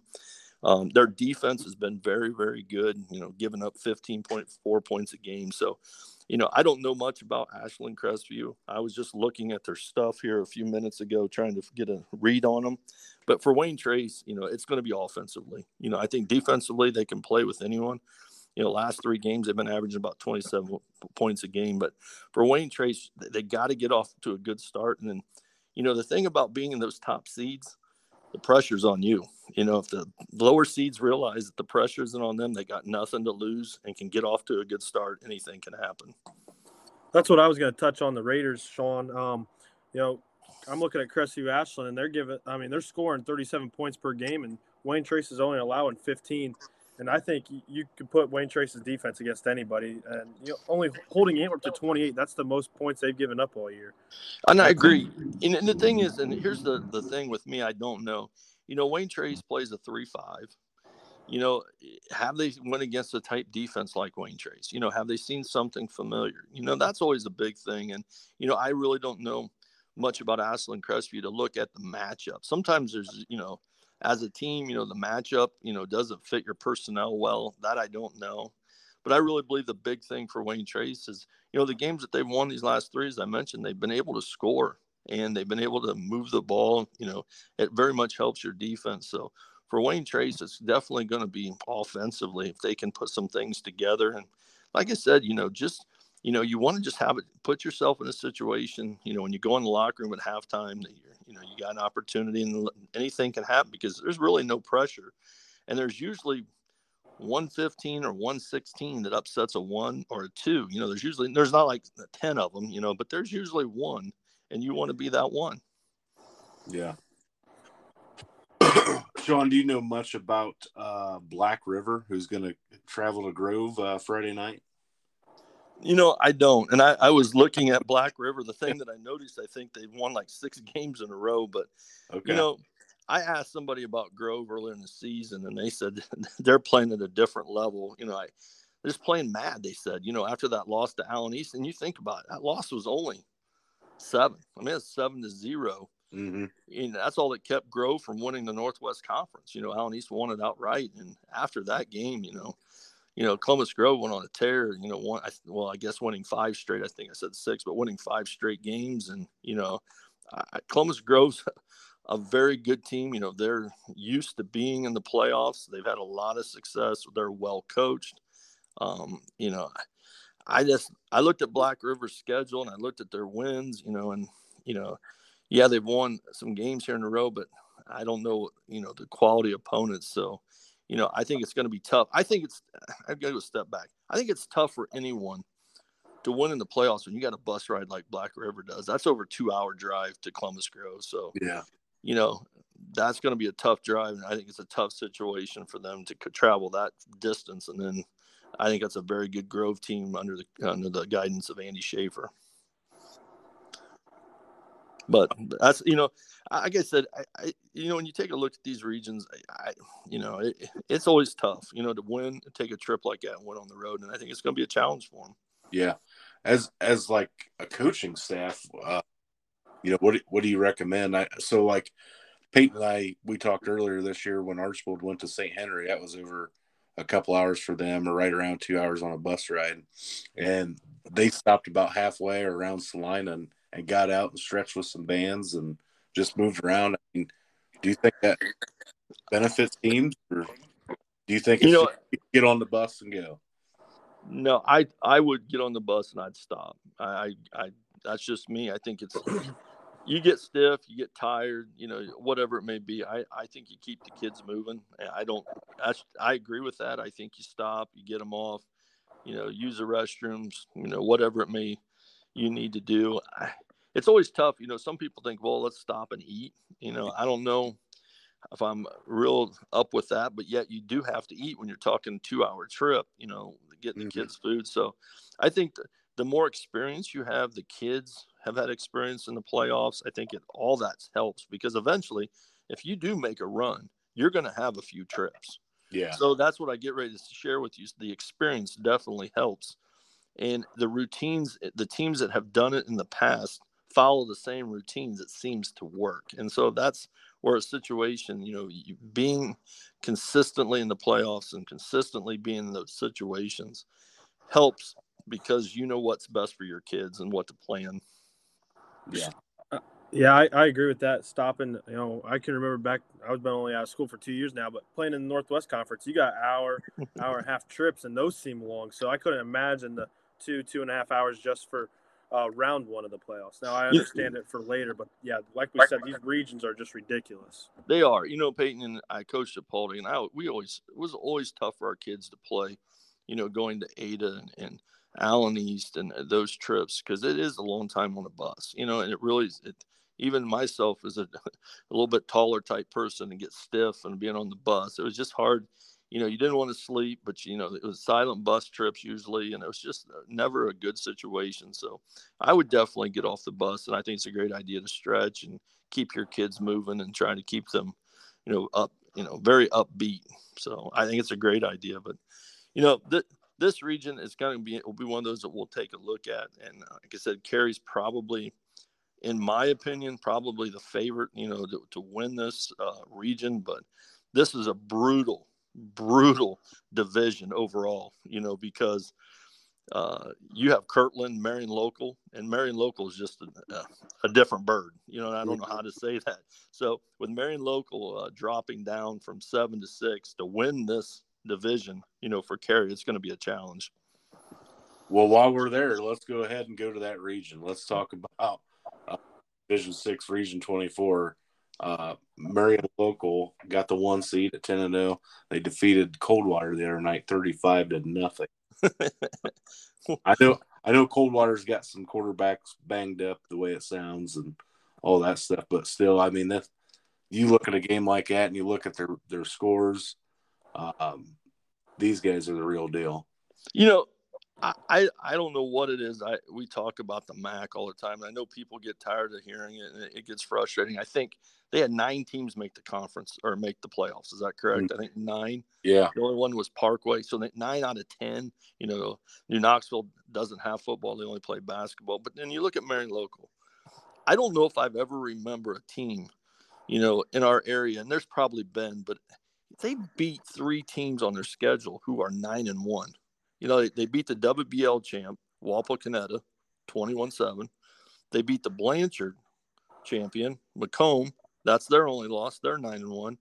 And then in week 10, they beat Coldwater for the championship, and they were 9-1. So when you look at the points, the second level points that Marion Local put up this year because of that, their quality wins. But, then you look at their schedule, and there was only 3 games they gave up points. They gave up 30 points all season. You know what I mean? And it's like, when you do the math, 30 divided by 10, 3 points a game. I mean, that's just incredible. Yeah, that's what I'm interested to see is the defense. I mean, I want to watch Marion Local for sure, but, man, that defense sounds nasty. I know people from Marion Local, and before the season, I told, some of the coaches here, and we were talking. I said, Marion Local tells me, good luck, good luck scoring on us, and first week, Walpole scored 7, but after that, the shutouts started coming, and they've shut out their last 4 opponents, and that's just incredible. So Marion Local, is probably the favorite, but, when you take a look, and I did this the other day just out of curiosity, Marion Local since 2000 has won 12 titles and 3 runner-ups. That's just incredible when you start looking at the numbers. That is incredible. It's just a different bird when you're all over. So, and I feel sorry for Allen East, because when you start to look at this region, Marion Local, as I said, was a 7. They moved down to 6, and then Versailles won last year the Division 5, and they moved to 6. So you have 2 previous state champions now in your region. Mm-hmm. So not only in your division, but in your region. Yeah, and that is incredible when you take a look at it. So yeah. I'm hoping this year that, we always do the radio and type things, and I'm hoping to get to watch Marion Local play this year. Yeah. While we're there, let's talk about the Northwest Conference champions. Have you had a chance to watch them? I have not. The tough thing, and Peyton will understand this. We used to watch more Northwest Conference when Paulding is one of our coverage teams. Yeah. Was in the Northwest Conference. This year, with only Crestview as a coverage team, I saw less of the Northwest Conference. Normally, I see about a good portion of the teams play because of having two teams that were in the Northwest Conference. But now, with three of our coverage teams being in the Green Meadows, I did not get to see Allen East play. But from what I've been told, got a good running back, a very good football team. Again, impressive win over Columbus Grove in week 5, winning 7-0 there. But, it just, I really don't know. It's one of those teams that, I never got the chance to watch, but they took care of business during the regular season and, put themselves in a situation to make a playoff run. From the clips that I seen of Allen East and a couple games that I got to watch on WSN, they still do what they do. They fly around, they spread the ball out, and they still hit really hard. They do what Allen East traditionally does, and it speaks that winning the NWC the way they did, not having a loss. So they're obviously doing something right, and they obviously setting themselves up for good success. Yeah, it's something we could talk about. And I'd ask you. Allen East has got turf, correct? Yep. And so, being the top 4 seeds, you have the possibility of having opening round games, not just week 1, but week 2, and you think sometimes how much of an advantage is that, not only to play at home, but to play on turf. Yeah, I think it does have a lot of advantage. I mean, they're practicing on it every day. Yeah. So, we're, and that's the thing that's kind of tough when you guys kind of ask me. I haven't done the research. We sit and talk a lot of times on the radio and different among coaches, what teams have turf, that's kind of an advantage. Does that help you? How much team speed, so, to have turf in the first 2 rounds and when you're talking, Division 6, how much of an advantage is that? How many teams that, in these lower teams and ranked in these regions, how many have turf? So I would think that'd have to be a positive for Allen East. Yeah. More than half of the Northwest Conference went to turf now. We got Ada, Allen East, Spencerville, and Delphus Jefferson now, so they're used to it. Yeah, and I used to be that week 1, are you playing on turf? You playing on grass? Is that team used to it? They'll play all their games at home on turf, and so that can be a factor at times, especially in these Division 6 and Division 7, because in the higher divisions you're pretty much seeing nothing but turf. Mm-hmm. So let's move on to Division 7, Region 26. You've got the Antwerp Archers, number 2 in the region. You've got the Ayersville Pilots, number 7 in the region. And you've got the Edgerton Bulldogs, number 11 in that region. Let's go ahead and start with Antwerp. What do you think of this matchup coming up Friday night with Hardin Northern? I was just looking up, trying to find some articles on Hardin Northern, coached by Travis Reddick. I really don't know much about Hardin Northern. I looked at their schedule. Again, it's one of those things that they 6-4, but the most wins of a team they defeated was Elgin, who had 5 wins. So, really don't have that's, one of those wins where you took off 8 or 9, a team that had 8 or 9 wins. So, I think looking at it, looking at their schedule, it's definitely going to be a challenge. Last year, I think they lost opening round to Hopewell Loudon, like 49-13. So, I think that's going to be a tough game for the Hardin Northern to defeat Antwerp, especially traveling to Antwerp. And, this Antwerp team just takes care of business. I've never seen a team that, that they just do the right things. They have a business attitude. They don't seem to get rattled. And I think by, in 2020, winning their opening playoff game, turned around last year, won their opening playoff, game. I think they have a lot of experience, and being at home, that's going to be a tough game for Hardin Northern, being a 15 seed to go to Antwerp and win. I just think it's going to be a tough challenge for them. Yeah. The game that I'm circling in this region, Shawn, is that 7-10 matchup against the Ayersville Pilots and the Delphus Jefferson Wildcats. They've played already this year, and which Ayersville beat them pretty handily, 41-21, but I expect this game to be a lot closer than that score in week 2. I agree with you. That's the one I got circled as well, is coming through with 7-10. And Delphus Jefferson team that surprised me. They really did. I don't think that, that they were picked to finish that high in the Northwest Conference, and maybe I'm wrong, but I think Coach Ben Riggs done an outstanding job. They lost their first 2 games of the season, to St. John's and Ayersville, but boy, did they bounce back. They won 5 of their last 6 games. I think when they beat Crestview, it kind of, turned people's heads, and, Crestview, who had started out 3-0, and then it just continued. They beat Ada, and then they turned and beat Leipzig, and then Bluffton, who's 5-5. So I agree with you on this game. I think they're a team that got better as the season went on, and in Ayersville, not to say they haven't, but it's always hard to beat someone twice in the same season. So I'm with you. I think this is going to be a lot closer. And for Ayersville, maybe, I'm not saying take anything away, but they had a couple tough losses there.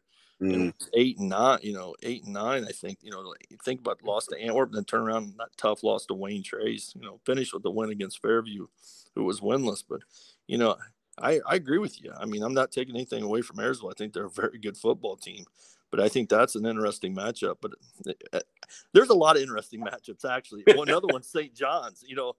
I just looked down and he's talking about Jefferson, St. John's. Todd Schulte, the job he's done. I did not see St. John's beating New Bremen in Week 10. I thought that was a huge upset. And the next thing you know, St. John's is catapulted up into 12, So so that one alone had to throw them up to 12 that far, didn't it? I mean, did you think if they lost that game the other night, they were getting in? No. Okay. I don't know how to explain this, but I did about 5 or 6 scenarios because we do on the radio on Friday that I thought would possibly happen. So I could kind of, as the scores came in, I could kind of give the listeners an opportunity to kind of tell them who was going to play who. But when it came in that St. John's, defeated New Bremen, and I was just shocked. I said, this is going to throw everything off. And it did. That's a huge win, especially in your last game of the season. Now, you're up to a 12, and well, that's a tough matchup, I think, for Arlington. Yeah, I agree. And I didn't expect Arlington to have the record they had. I went to the Week 1 when Paulding traveled to Arlington, and the Panthers, they're a couple plays away from trying to tie that game up. So, and then when I saw them beat Liberty Benton, that turned some heads. But then, I think St. John's is very capable of beating Arlington.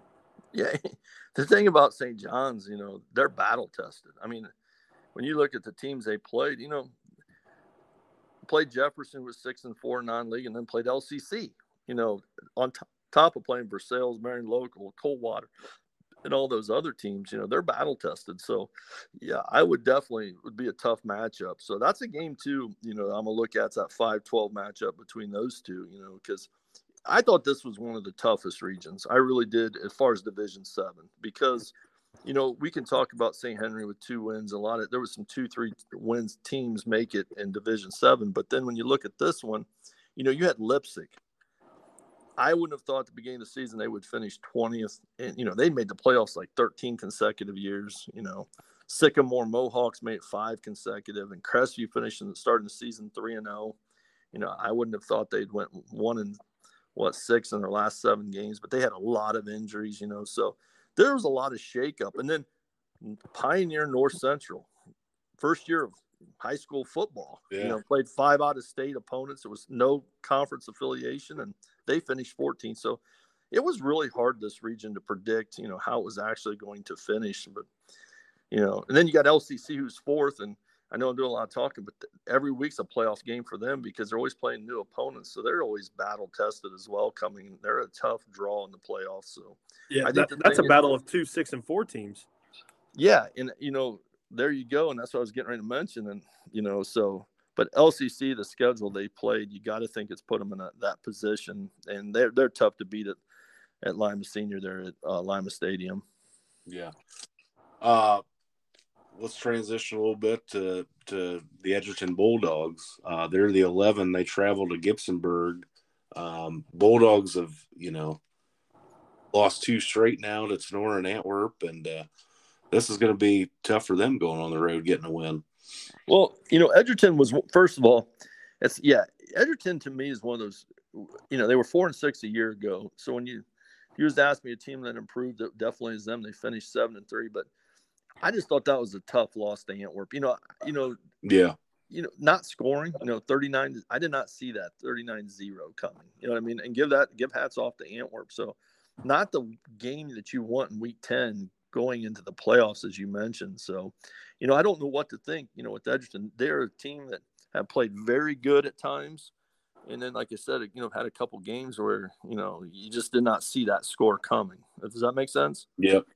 And that, 39-0 against Antwerp, I just didn't see that coming, so I'm curious to see how they'll rebound from that in week 10 as they play Gibsonburg, as you mentioned, And again, as you mentioned, they're coming off a big loss to Hopewell Loudon, 40-13. So that'll be interesting to see how that game is played and how that comes out. Shawn, you talked about Edgerton being 4-6 a year ago. People talked about the GMC coming into this year. Would you guess that 4 teams out of the GMC would be making the playoffs this season? I was just thinking, is it 5? Five. Excuse me. Yeah. 5. Yep. I was just thinking here. So this year, you had, I think, Ayersville, Antwerp, Sonora, Wayne Trace, and Edgerton. If I have that correct. Yep, that's what I got. And the thing is, this is what I was trying to figure out the other day. So it was 16 teams taken. How many non-league games you have to win and what effect that has on your conference and how many teams make it. And so if you look at the GMC, this year I think they went 11-13 non-league, which that got 5 teams in. Last year they went 8-16, and they only got 3 teams in, I think, last year, and that was Sonora, Antwerp, and Ayersville. So then I looked at the Northwest Conference. The Northwest Conference this year it was kind of flip-flop. They got 3 teams in this year, Allen East Grove and Jefferson. They were 12-12 overall in non-league, but the year before they were 18-6, and they got 6 teams in. So, you were asking a question about, strength of schedule and type things, not non-league. Your opponents in your conference winning games non-league is huge at the end of how many teams that you get in the conference or into the playoffs. And so, for the Green Meadows, definitely played better in the non-league portion, which it paid off and got 2 additional teams in the playoffs. Yeah. I mean, it's something. It's really something. Peyton, you got anything? But then you're also at the mercy of the regions you're in too. You know what I mean? So there's a lot of factors, when you're talking about it. So I got one final question. We're talking about the Green Meadows Conference. The last time we talked, you haven't seen Paulding in person yet. You got to see him 2 straight weeks back to back. What does the Panthers, the outlook of their season, and then what could springboard them into the offseason under Jim Minzy? The thing I really liked about Paulding this year, the games that they played and watched, they're very competitive. I'm not saying they played hard and they didn't give up. I was very impressed with them, defensively. I know that they didn't get the outcomes and type things, but they were making plays. And what we talked about a lot, Kenny and I, off the radio, how young they were. I mean, that whole offensive line was coming back next year. So the enthusiasm that we saw with the coaches, the kids, we saw a lot of positives. And with all the kids that they return, I really think the big thing is going to be in the off season. How much they develop, how much they improve. They got a high ceiling. I'm very impressed with their young classes. I think they got a really good 8th grade from what I've been told. I see some positive and a positive outlook, but I really believe that the development, and how much they improve from, make that step from this season to next. But, I see some really good things happening. I don't know how you feel about it, but, that's what I see. I really saw, a lot of kids, they got some of the pieces, they got injured at the quarterback, and so they were starting a freshman quarterback and type things, but he showed a lot of maturity. I mean, he showed a lot of toughness standing in the pocket and type things. So I really do. I just think the big thing for Paulding is this offseason making that next step. I agree with that. Yep, I agree absolutely. I think the defense took a step up this year compared to last year, and I think, didn't have a big senior class, so. Yeah, and that, they were young on the line, and I thought at times they did very well. And, and that's a big part of the game that people don't understand. Most times we talk to coaches, they're going to tell you, it's one up front. It's one up front. I want to win the trenches. I want to control the line of scrimmage. And, so the big thing with Paulding students is all those kids stay out, stay together, have a good off season, maybe pick up a couple more kids. And I see some positives, occurring or happen. It's just been a tough situation there, when you have basically 3 coaches in 1 year, that's a tough situation, but they seem to adapt and getting a good staff together, and hopefully they do. And I think they do. And so I think that'll springboard them. I think there's a lot of positives going on. And I think things at Paulding people should be excited for. Yeah. I mean, I look at it this way. They were 1-9, but they went into the game against Wayne Trace. I would have never guessed their record was 1-8. I don't know how you felt, but the way they came out and played, you would have never known. Yeah, I agree too. With that first quarter, they competed in the first half for a little bit. Then Wayne Trace's depth kind of took over. So yeah, and just a couple mistakes. You look at that game. A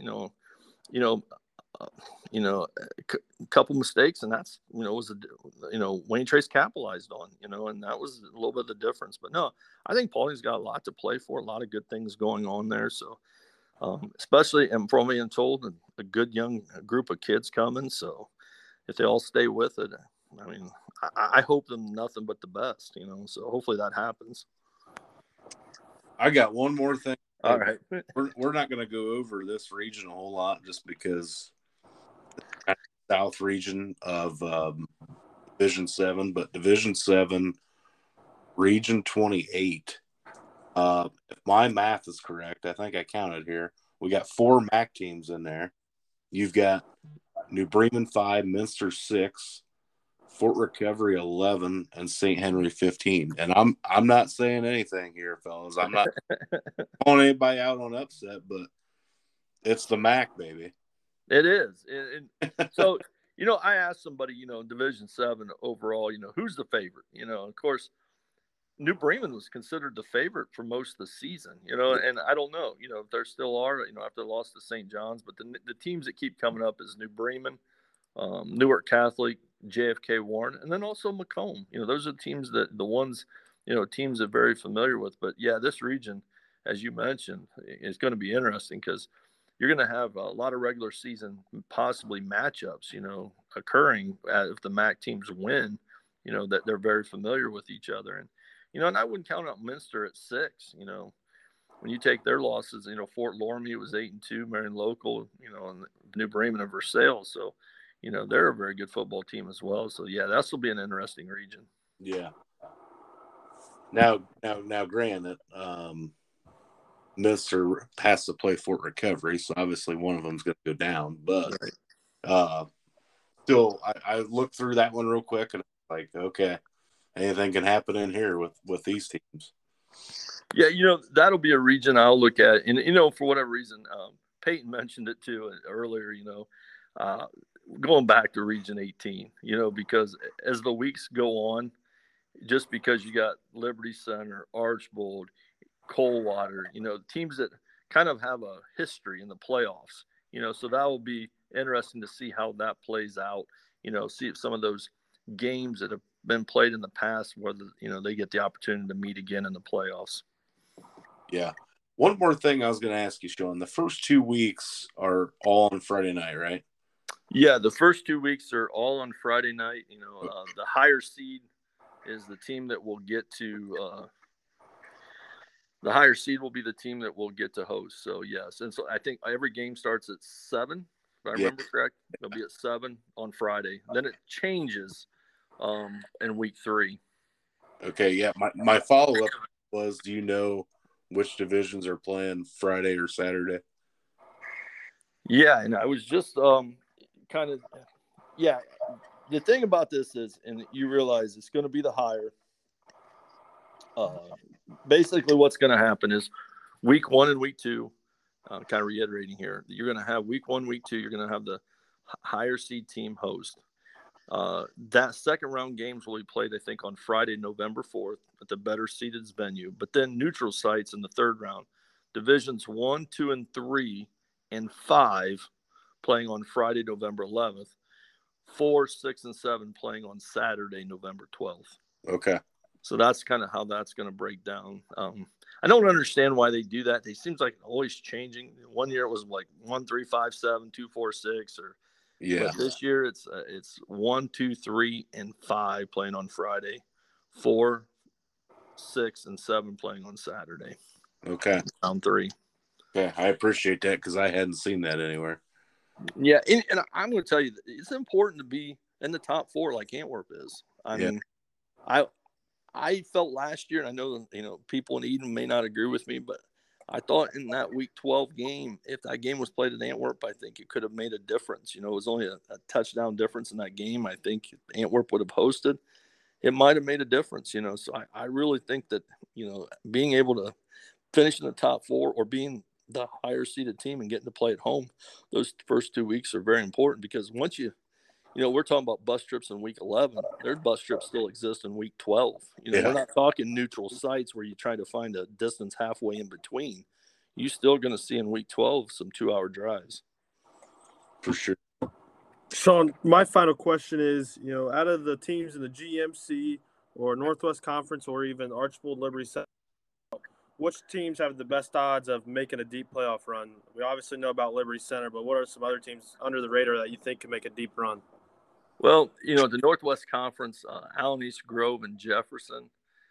I mean, it's going to really depend on, and I'd have to sit and really take a good hard look, to determine, to make that tough run.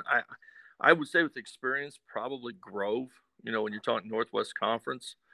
When you talk about Green Meadows Conference, logic says Antwerp. Just because they're the 10-0 team and going to host the first 2 weeks, they have the better chance, of making that playoff run. So I would probably say Antwerp. In that, Tenora's just got a brutal region. I mean, that's just gonna, they got to, as a 10, they're going to have to beat a 7, and then if they do that, they're going to play probably Elmwood, who's a 9-1. So I would probably go with Antwerp, the Green Meadows Conference, and then, Grove probably in the Northwest, even though Allen East, is the higher seed, and that's the team you should logically say has the deeper chance of making the run. So, yeah. Where will you be stationed up Friday, Shawn? Will you be? We're going to Antwerp, which I just found out today. So I'm excited about that. I've enjoyed watching the Archers play all season long. I've given Carson Aldemus a lot of props. I thought he's done an outstanding job as quarterback this season, and Antwerp's been fun to watch. So I'm excited to get an opportunity to watch them play against Hardin Northern, and I'm excited to have a short trip. I don't have that 2-hour trip that most people are going to have to make, with some of these schedules. But yeah, that's where I'll be at Friday night. Plus, I will tell you that Antwerp, if you ever get a chance, I'll get an order of fish and chips. Peyton was over there a couple weeks ago, just macking down some sand. I always like to, if I get a chance, we talk about the game, but the thing about it is, it's just not the game. It's the bands, the cheerleaders, everything else that go around. That's the part I enjoy.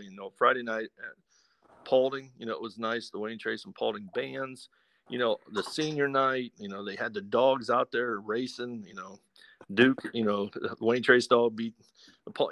Think about everything, the sights and sounds. Some people don't realize that, we as announcers, Kenny and I, we take it in, it's just not, we went to Paulding and Jeff Price and Corey Gieske, boy, the wings they're making, incredible. We had a few of those and we were giving props to them, but it's just everything about high school football. That's why I like it played on Friday night. We don't play college football on Friday night. We don't play pro on Friday night. We let Friday night be for high school football, for the kids. Yeah. And, you and I didn't talk about, 16 teams in the playoff. We could have a long discussion. I'm against 16 teams, but the only reason I am for the 16 teams is for the kids. Yeah. So, and that's what it's all about. It's about the kids and the experience and the cheering sections and everything that goes with it. So, yeah, I like to mention that and type things, but yeah, I'll be eating some fish and chips Friday. All right. Sounds good. Well, thanks again for joining us. I know it's kind of boring talking playoffs with you. I like to joke around, but you're looking at numbers, you're looking at matchups and type things. And it's tough because they're high school kids, and I don't want to sit here and say, I think this team or this team, you know what I mean? You just don't want to do that. You want to be very positive, just making the playoffs. That's an experience, that, we were talking about the 2-hour trip, but you know what, that 2-hour trip, those kids will never forget that. They'll remember wherever the coaches stopped, where we got off, if they years later drive by, they'll tell their kids or their wife or whoever, we stopped there on our way to the playoffs and we played so-and-so. So you know how that is. You got to remember the experience, and hopefully for every team this Friday night, it's a positive experience and something that they can remember. I always feel bad for the kids every year, and I don't know how you guys feel, that play their last game. I don't know what it is, but you don't ever forget playing your last high school football game. I, to this day, will have reminisce and remember what that's like. Yeah. Peyton and I shared our stories last week on the podcast. I don't know if you caught the last episode, but it is. You remember absolutely everything, I feel like. So you do. It's hard to, you're never going to put them back on, and it's a very tough situation. So it happens every year. In week 10, I was watching the Paulding seniors, getting, pictures taken and type things and not wanting to leave the field. And my heart just goes out to the kids, because I remember. It'll be the same way after this playoff game. The team who loses their seniors, my heart will go to them because I know what that feeling's like. Yeah.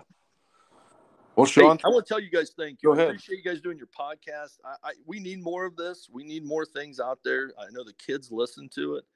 And, we need to promote our athletes and promote Northwest Ohio. We just don't have as much opportunity because of being kind of isolated. So, guys, I appreciate doing these podcasts and, continue doing them, try to get as many people involved. And maybe next time, if you have me back on, we'll pick a better subject so I can make you laugh and but I won't be as long-winded with you and things. Well, but something will be a little more enjoyable. All right. It was fine, and we appreciate the kind words. But I mean, it's always fun talking playoff football, especially high school edition. So we appreciate it a lot. Hey, thank you very much. I appreciate having me on. All right. Yep. Thanks, Shawn. Made to Achieve Cleaning Service is looking for more clients in the Paulding and Defiance areas. They specialize in residential, business, and RV cleaning. They are insured. They provide all supplies and equipment. All you do is provide the mess. Their goal is to achieve your clean home dreams. Check them out on Facebook at Made to Achieve or their website at www.madetoachieve.com. Peyton again, Shawn always dropping some nuggets. We appreciate him coming on again. I mean, this guy's just full of knowledge. Yeah, he sees it every Friday night. He's at different venues and different high schools, seeing all different types of teams. So, yeah, he studies it, and thanks to him for coming on. I do want to mention, I have been publicly clear that I hate these 16-team playoffs. I don't think it's good. But Shawn did make a good point there later as in our interview that, it's about the kids and they're going to remember it. I've been all Debbie Downer about it, but he's right. Even the kids that, they're going to probably – the 16 teams are probably going to lose. They're going to remember it. They're going to remember, any opportunity to put the pads on is you got to be grateful. And he did drop some nuggets and, made me reflect on, why – it is okay to have 16 teams. Yeah. I mean, again, we talked about it last night in the first part of this. I thought, we brought it up and mentioned it to each other. I definitely see both sides. I mean, there's times you're just like, why do you want to go play? And maybe you're that 16 team and you have no business playing the one. That those things happen, so you go get your tail kicked maybe. But again, I don't know. Maybe, you throw those pads on one more time. It might be worth it. So, yep. Definitely see both sides. And it's football. You just never know. You got to bring it. Yeah, exactly. That'll wrap it up, man. Anything else you want to talk about before we jump off here? No, just, the teams that get to play week 11, enjoy it. Very few get to suit up. There's teams that are practicing basketball, so enjoy the sights and sounds of week 11. And are you making the trip to Crestview or Ashland Crestview? I mean, oh, don't think so. I don't know. I haven't made my mind up yet. Okay, Part of me wants to. Another part of me's might go catch DB and the streaks. That's gonna be a good one. That's gonna be a real good one. That'll be a real good one. So might make the trip up to Archbold just to watch them and Liberty Benton. So yeah, I don't know. Haven't really decided yet, to tell you the truth. Alrighty. So so good recap we had of this weekend, and then a little playoff preview with Shawn. That was great for him to come on, and a little longer than we expected, but it is what that hour flew by of talking to him. So yeah. I got a shout out. Go ahead. Shout out to Mom, Dad, Luke, and Kobe Ford that made the trip to Columbus. Got to see them this weekend. Good seeing them, and so shout out to them for making the trip down. I'm gonna shout out Lindsay and Jake on their marriage again. Another good wedding this weekend. And again, I want to shout out a guy that you mentioned. You mentioned to me before we went on there. Do you want to shout him out? I'll shout him out too. I forget who I mentioned. Gave you a text that said, "Where can he find the pod?" Oh, Mr. Mark Mans. Yeah. Give him a shout out. We appreciate all our listeners. And again, email us, crossthefieldpod@yahoo.com. Email us some topics you want us to talk about. You know, we're gonna get into dead time where our teams are gonna be our coverage teams are not gonna be in the playoffs. You know, we hope the teams make a run, but there's gonna be a dead period in between football and basketball. Mm-hmm. We've got some ideas, but we're looking for some other ones. You can text us, tweet us, email us, and we're going to come up with some topics. And we've got some things lined up already. Don't want to give them away just yet, but pretty excited for some things we got coming. Absolutely. I do want to last people I want to shout out Jason Landers from My Sports. He gave us a nice little shout out on their coverage for Paulding Wayne Trace. Yep. So shout out to him. And then the Duder gave us a shout out on their last pod with Lindsey Keys. So yeah, I did listen to that. That was a very good episode. Great podcast. Go over there and check them out. The Duder podcast. Rob Bailey and whoever he's got on. So again, another good one. I just love the local podcasts, and we're just hoping to add something, maybe something a little different to the area. So that was the whole intention behind this thing, and I enjoy doing it. I think Peyton does as well. It does. It gets me away from schoolwork sometimes to catch up with some high school football or high school basketball, whatever it may be. All right, man. Well, thanks again, and we'll talk to you again Wednesday. Yep, sounds like a plan. Go Bucks. Go Bucks, and we'll see you. Have a good one. You're listening to Across the Field. Peace out.